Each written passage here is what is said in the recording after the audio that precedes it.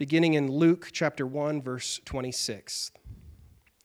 In the 6th month, the angel Gabriel was sent from God to a city of Galilee named Nazareth, to a virgin betrothed to a man whose name was Joseph, of the house of David. And the virgin's name was Mary, and he came to her and said, "Greetings, O favored one, the Lord is with you." But she was greatly troubled at the saying, and tried to discern what sort of greeting this might be. And the angel said to her, "Do not be afraid, Mary, for you have found favor with God. And behold, you will conceive in your womb and bear a son, and you shall call his name Jesus. He will be great, and he will be called the Son of the Most High. And the Lord God will give to him the throne of his father David, and he will reign over the house of Jacob forever, and of his kingdom there will be no end." And Mary said to the angel, "How will this be, since I'm a virgin?" And the angel answered her, "The Holy Spirit will come upon you, and the power of the Most High will overshadow you. Therefore, the child to be born will be called Holy, the Son of God. And behold, your relative Elizabeth, in her old age, has also conceived a son. And this is the 6th month with her who is called barren. For nothing will be impossible with God." And Mary said, "Behold, I am the servant of the Lord. Let it be to me according to your word." And the angel departed from her. This is the word of the Lord. Let's pray. Father, we come to this Advent season with humble hearts, thankful hearts, as we just celebrated Thanksgiving. And so I just pray that as Dan preaches to us here this morning, that your Holy Spirit moves in us, that we receive your word with open hearts, open hands, and are challenged as we look at the realities of Christ coming, fully God and fully man, coming in the flesh. We're so thankful that he did. And in this season of Advent, as we wait for Christmas, we also look forward to when Christ comes again. And I pray that he comes soon. Pray these things in Jesus' name. Amen. Thanks, Eric. Good morning. My name's Dan, and as always, it's a pleasure to be up here with you guys. Welcome to the Oaks, and, as we've been talking about this morning, welcome to a special Sunday. Today is the first Sunday of Advent. You can see I'm celebrating with my Christmas sweater. I'm a little disappointed not to see more, out there, but flannel still seems to be ruling the day. Now, most of us have, been to, church during the season and have heard the true meaning of Christmas. And by that, I don't mean the buying and exchanging of expensive Lego sets. But not all of us are actually familiar with Advent. For me, I kind of bounced around church for a long time after meeting him in high school, or after meeting Jesus in high school. And so I didn't really grow up knowing what Advent was, and I sort of picked it up a little later in life. But the word Advent, it comes from us from Latin, and it simply means like the coming or the arrival of something important, of something notable. It means like something important is on the way. And so the Advent season for us is a time for us to reflect. In the midst of what's going to be like a chaotic holiday season, because they're all chaotic holiday seasons, while the rest of the world kind of speeds up, we slow down. You take that deep breath, and we ponder the wonder of the first Advent. The first Advent is when the God of the universe, he took on flesh, he entered into his own creation as a fragile human infant with the intention of rescuing his creation from their sins. And so this Advent season, you've probably heard a little bit of it already, it's known as a season of waiting. Like the faithful of old, we wait for Christmas Day. For us, Christmas Day is a celebration of what happened 2,000 years ago. For them, it was a culmination of the promises that God had made, the fulfillment of these promises that God says he will be among his people and that he will redeem his people. But we also wait for the second advent. The second advent is Christ's return. Because though through Christ all of us can be saved, our souls can be saved, and we can be adopted into the family of God. You know, God welcomed us into his family as a father. That can all happen today.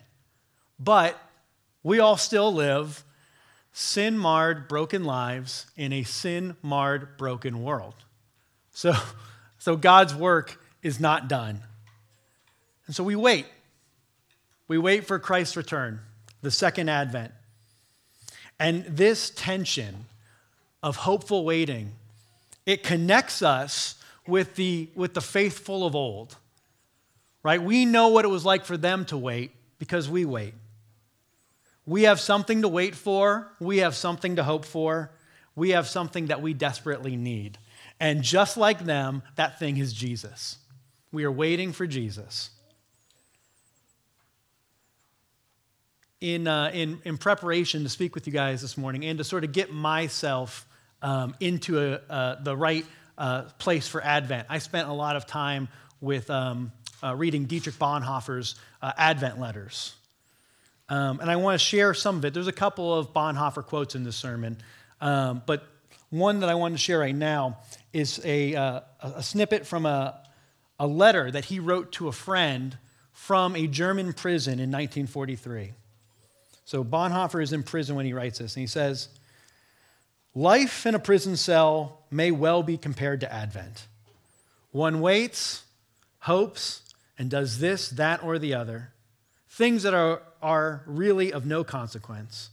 The door is shut and can only be opened from the outside." The door is shut and can only be opened from the outside. We wait for it to be opened. Now, that was written from a Nazi prison, so if it comes across as dramatic, you can probably excuse Bonhoeffer there. But it taps into something really important, and that is that all of us have a dramatic need for these Advents, the first Advent and the second Advent. The first Advent that rescues us from our sin, and the second Advent to come and right our broken world. So, with all that said, welcome to the season of Advent. I want to steal a page out of Pastor Barry's book here, and let's just take a deep breath, you know? In the nose, sigh it out. Do it. I'm serious. Deep breath. Feels good. Thanks, Barry. As the world speeds up, we, the church, slow down. All right, we take time to reflect. We take time to wait. We hope. We rejoice. And we wonder. And so today, my goal here is I want to open our minds and imaginations to the wonder of the Advent story. You know, this interaction between Mary and Gabriel that Pastor Eric read for us, it is a great starting point. And because this is the moment when the author, capital A, when the author enters into his own story.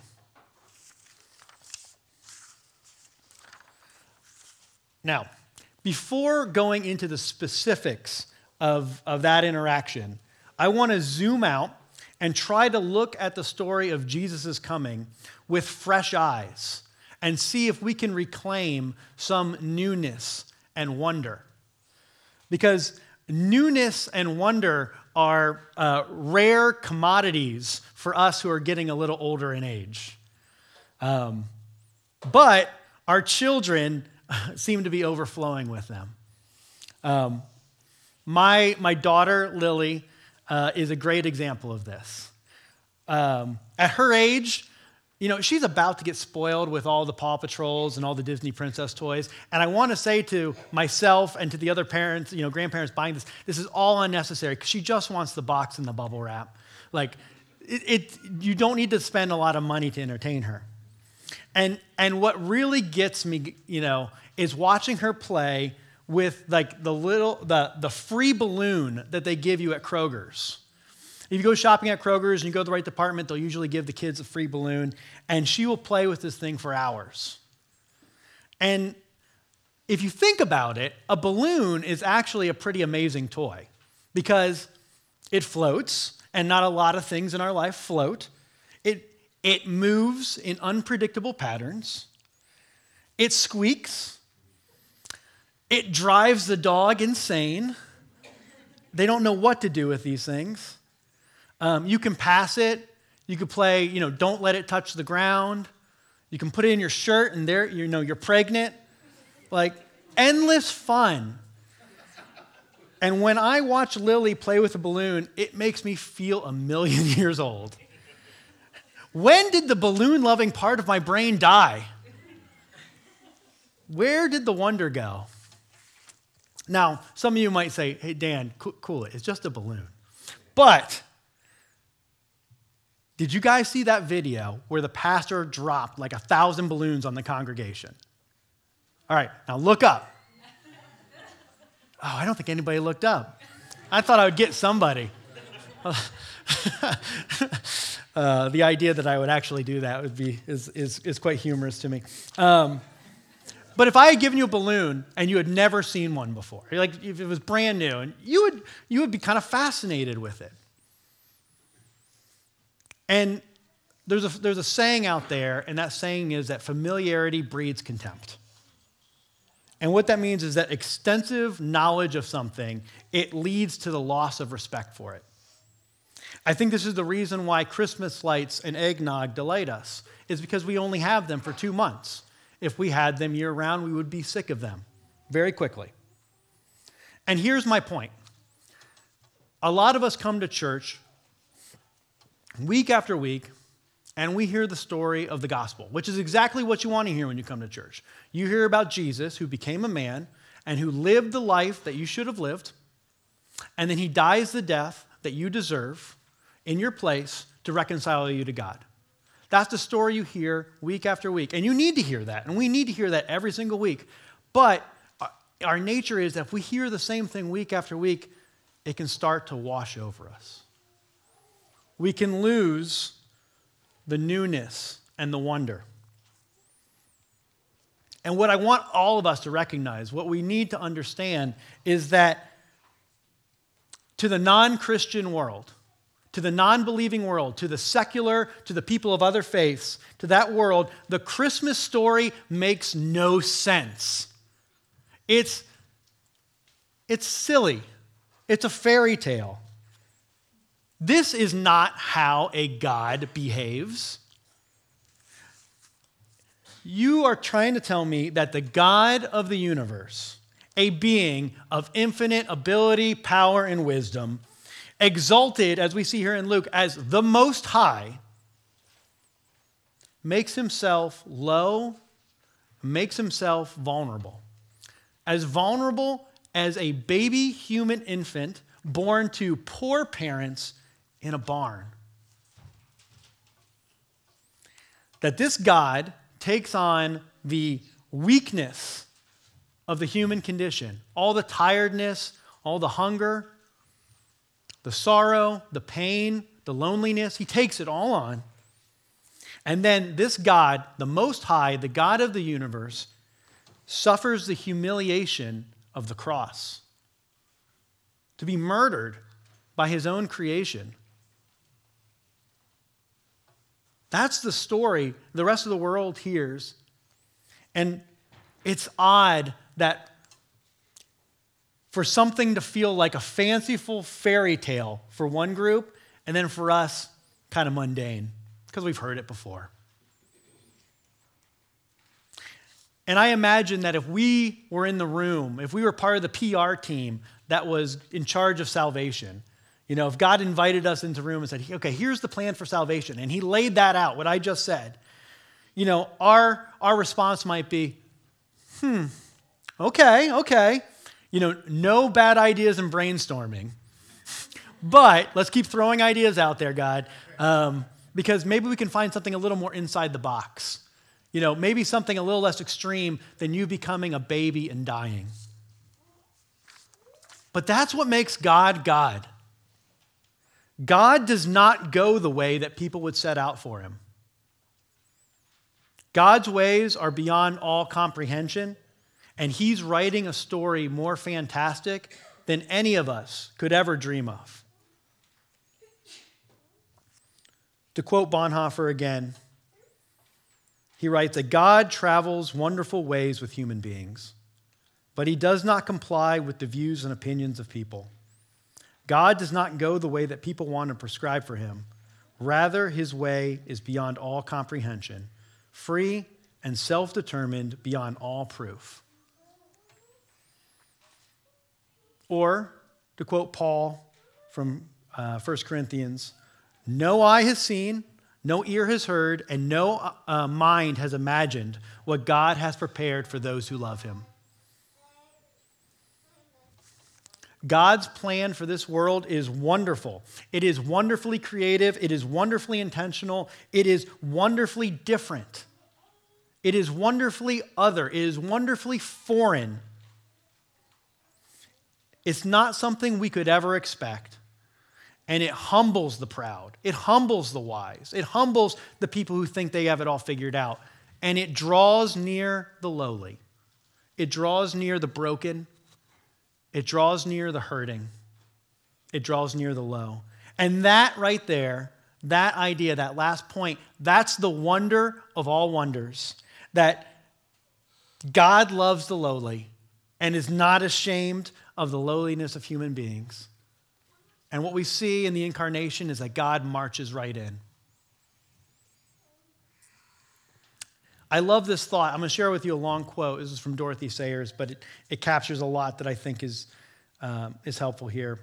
She writes, for whatever reason, God chose to make man as he is, limited and suffering and subject to sorrows and death. He had the honesty and the courage to take his own medicine. Whatever game he is playing with his creation, he has kept his own rules and played fair. He can exact nothing from man that he has not exacted from himself.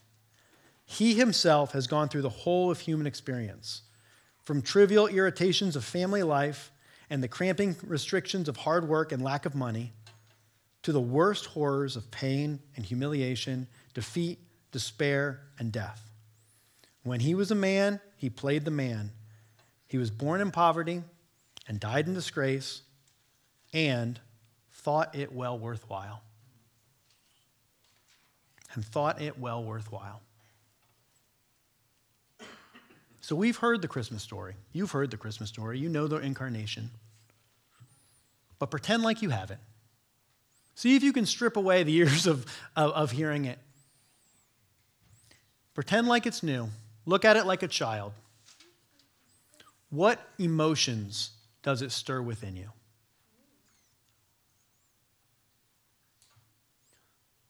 Do you get wonder? Do you get gratitude? Do you get amazement? This Advent season, we want it to be about all the things that we love, wreaths and calendars and beauty and art and family. But before we can dive into those, before we can fully appreciate those things, we have to reclaim a sliver of newness and wonder.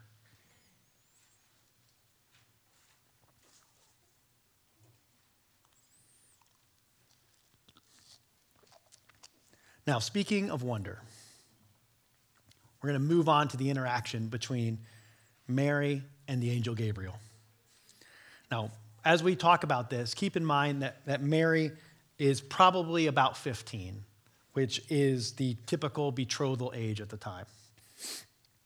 And Jewish betrothal is a little bit like our concept of engagement, but more serious. There was an arrangement between families.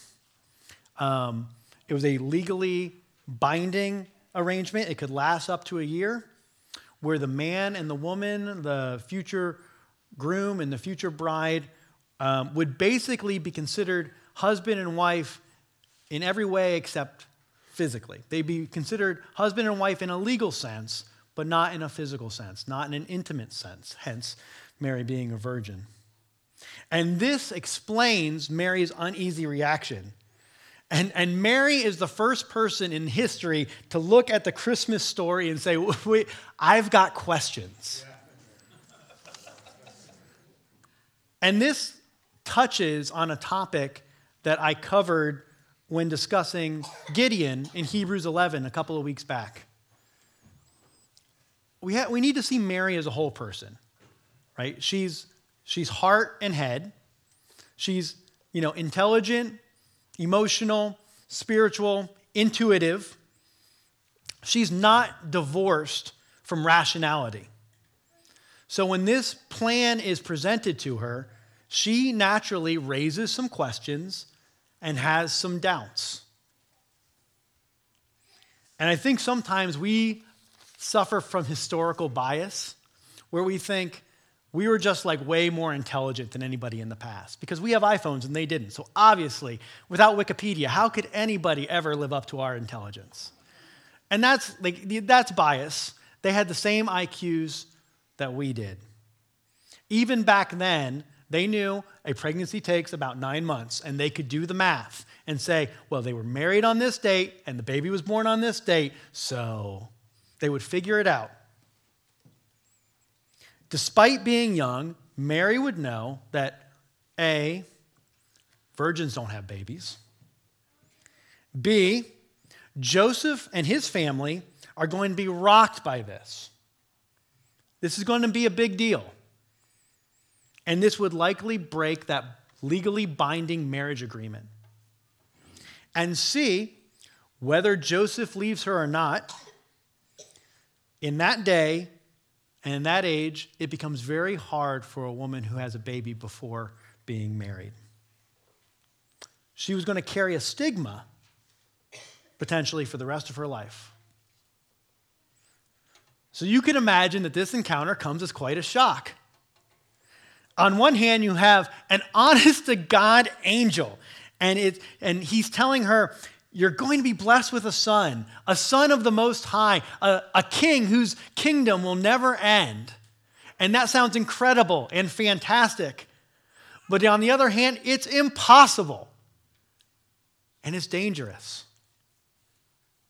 And it triggers Mary's doubt. Now, I want to contrast this foretelling, the foretelling of Jesus, with another foretelling, the foretelling of John the Baptist, which is right up above in Luke. It's Luke 8 through 25. In this story, the same angel, Gabriel, tells Zechariah that his aged wife, who is barren, Elizabeth, is going to have a son. Now, this isn't an immaculate conception situation, but it's still a miracle. And like Mary, Zechariah, he has questions and doubts. But instead of a gentle explanation, Gabriel strikes Zechariah mute. Now, why did this happen?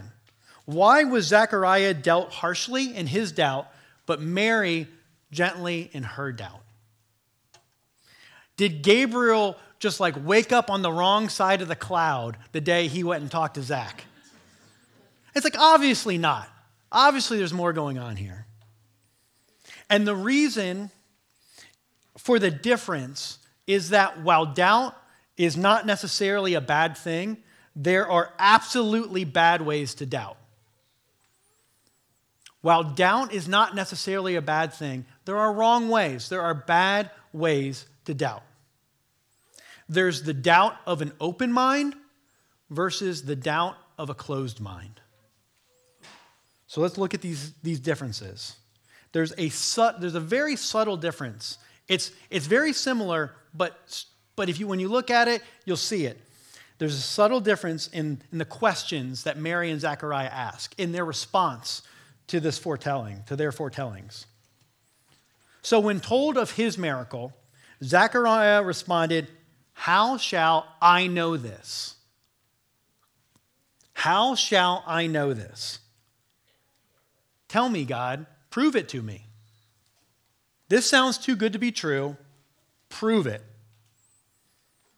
This asking for a sign, it implies a lack of faith and trust. And this is doubting with a closed mind. And Gabriel, believe it or not, is good enough to give him a sign. It's just not the sign he would have wanted. Now, when told of her miracle, Mary asks, how will this be? Can you guys kind of tell the difference there? It went from, how shall I know this, to how will this be? It's a small difference, but it's important because her response implies that because the Lord has said it, because the Lord wills it, it will happen. And she is simply and faithfully asking for understanding. That's doubting with an open mind. Realizing that God is good and that what God does is good and that what God says will happen, but asking questions and taking those questions to the Lord. That's doubt with an open mind. And it's like, I read this and I think, God, give us the faith of this 15-year-old girl. She shows us how to doubt with the open mind, and she brings her doubts to God, and then she surrenders in faith to his will. And understand, make no mistake, she is being asked to surrender. Naming your child is a sacred right of parents. For the parents in the room, or anybody who's planning on having a child, can you imagine letting someone else have that right? Could you imagine if your boss was like, oh, you're pregnant. Great, here's what you have to name your child. Like, get lost. Or, your mayor, or even the church, anybody. There's, you take that to any level. You say, no, that's my right. I name my child, right? I carried this thing. I mean, speaking as a woman, I carry this thing. Or a man with a balloon in his shirt. Full circle there. I carry this thing. We're birthing this thing. I'm naming this thing. It's my child. But God lets her know this is no ordinary child, and God asks her to lay down that sacred right. Now, I think through this angel, God is approaching Mary, and he's basically saying, Mary, I've got great news for you. Mary, I've got great news for you, but I'm going to need you to lay down your life. I'm going to need you to put aside whatever security you had thought you had built up for yourself. I'm going to need you to drop whatever ideas or visions of parenting you thought you had. Let go of the story that you're writing for yourself. Mary, I need you to surrender all of it. All of it. To follow me.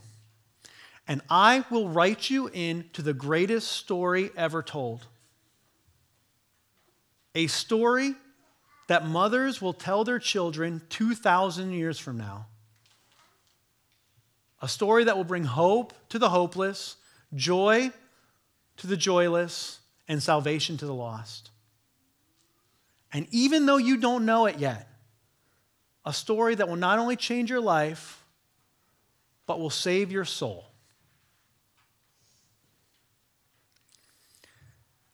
And despite her doubts, she responds in verse 38, I am the handmaid of the Lord. Be it unto me according to thy will. God, give us the faith of this 15-year-old. If her faith doesn't strike you with wonder, then you and I are made of different stuff. My prayer for myself is that should the Lord ever ask me to travel similar roads, that my response would be like Mary's to some small degree.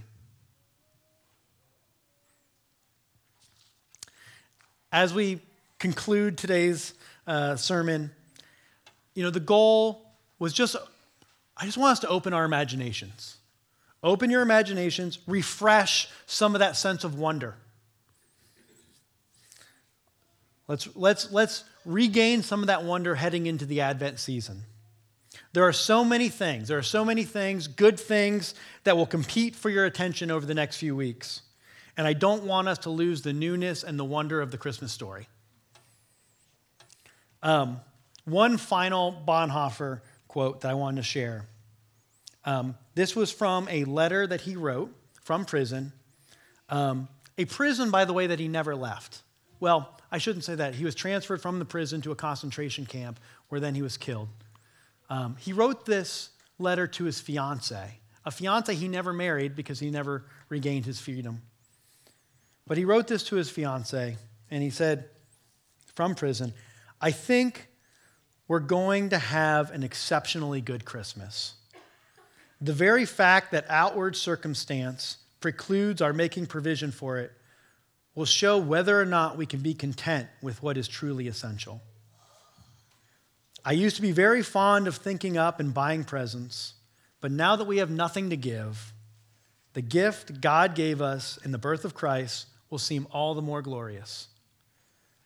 The poorer our conditions, the more clearly we perceive that our hearts should be Christ's home on earth."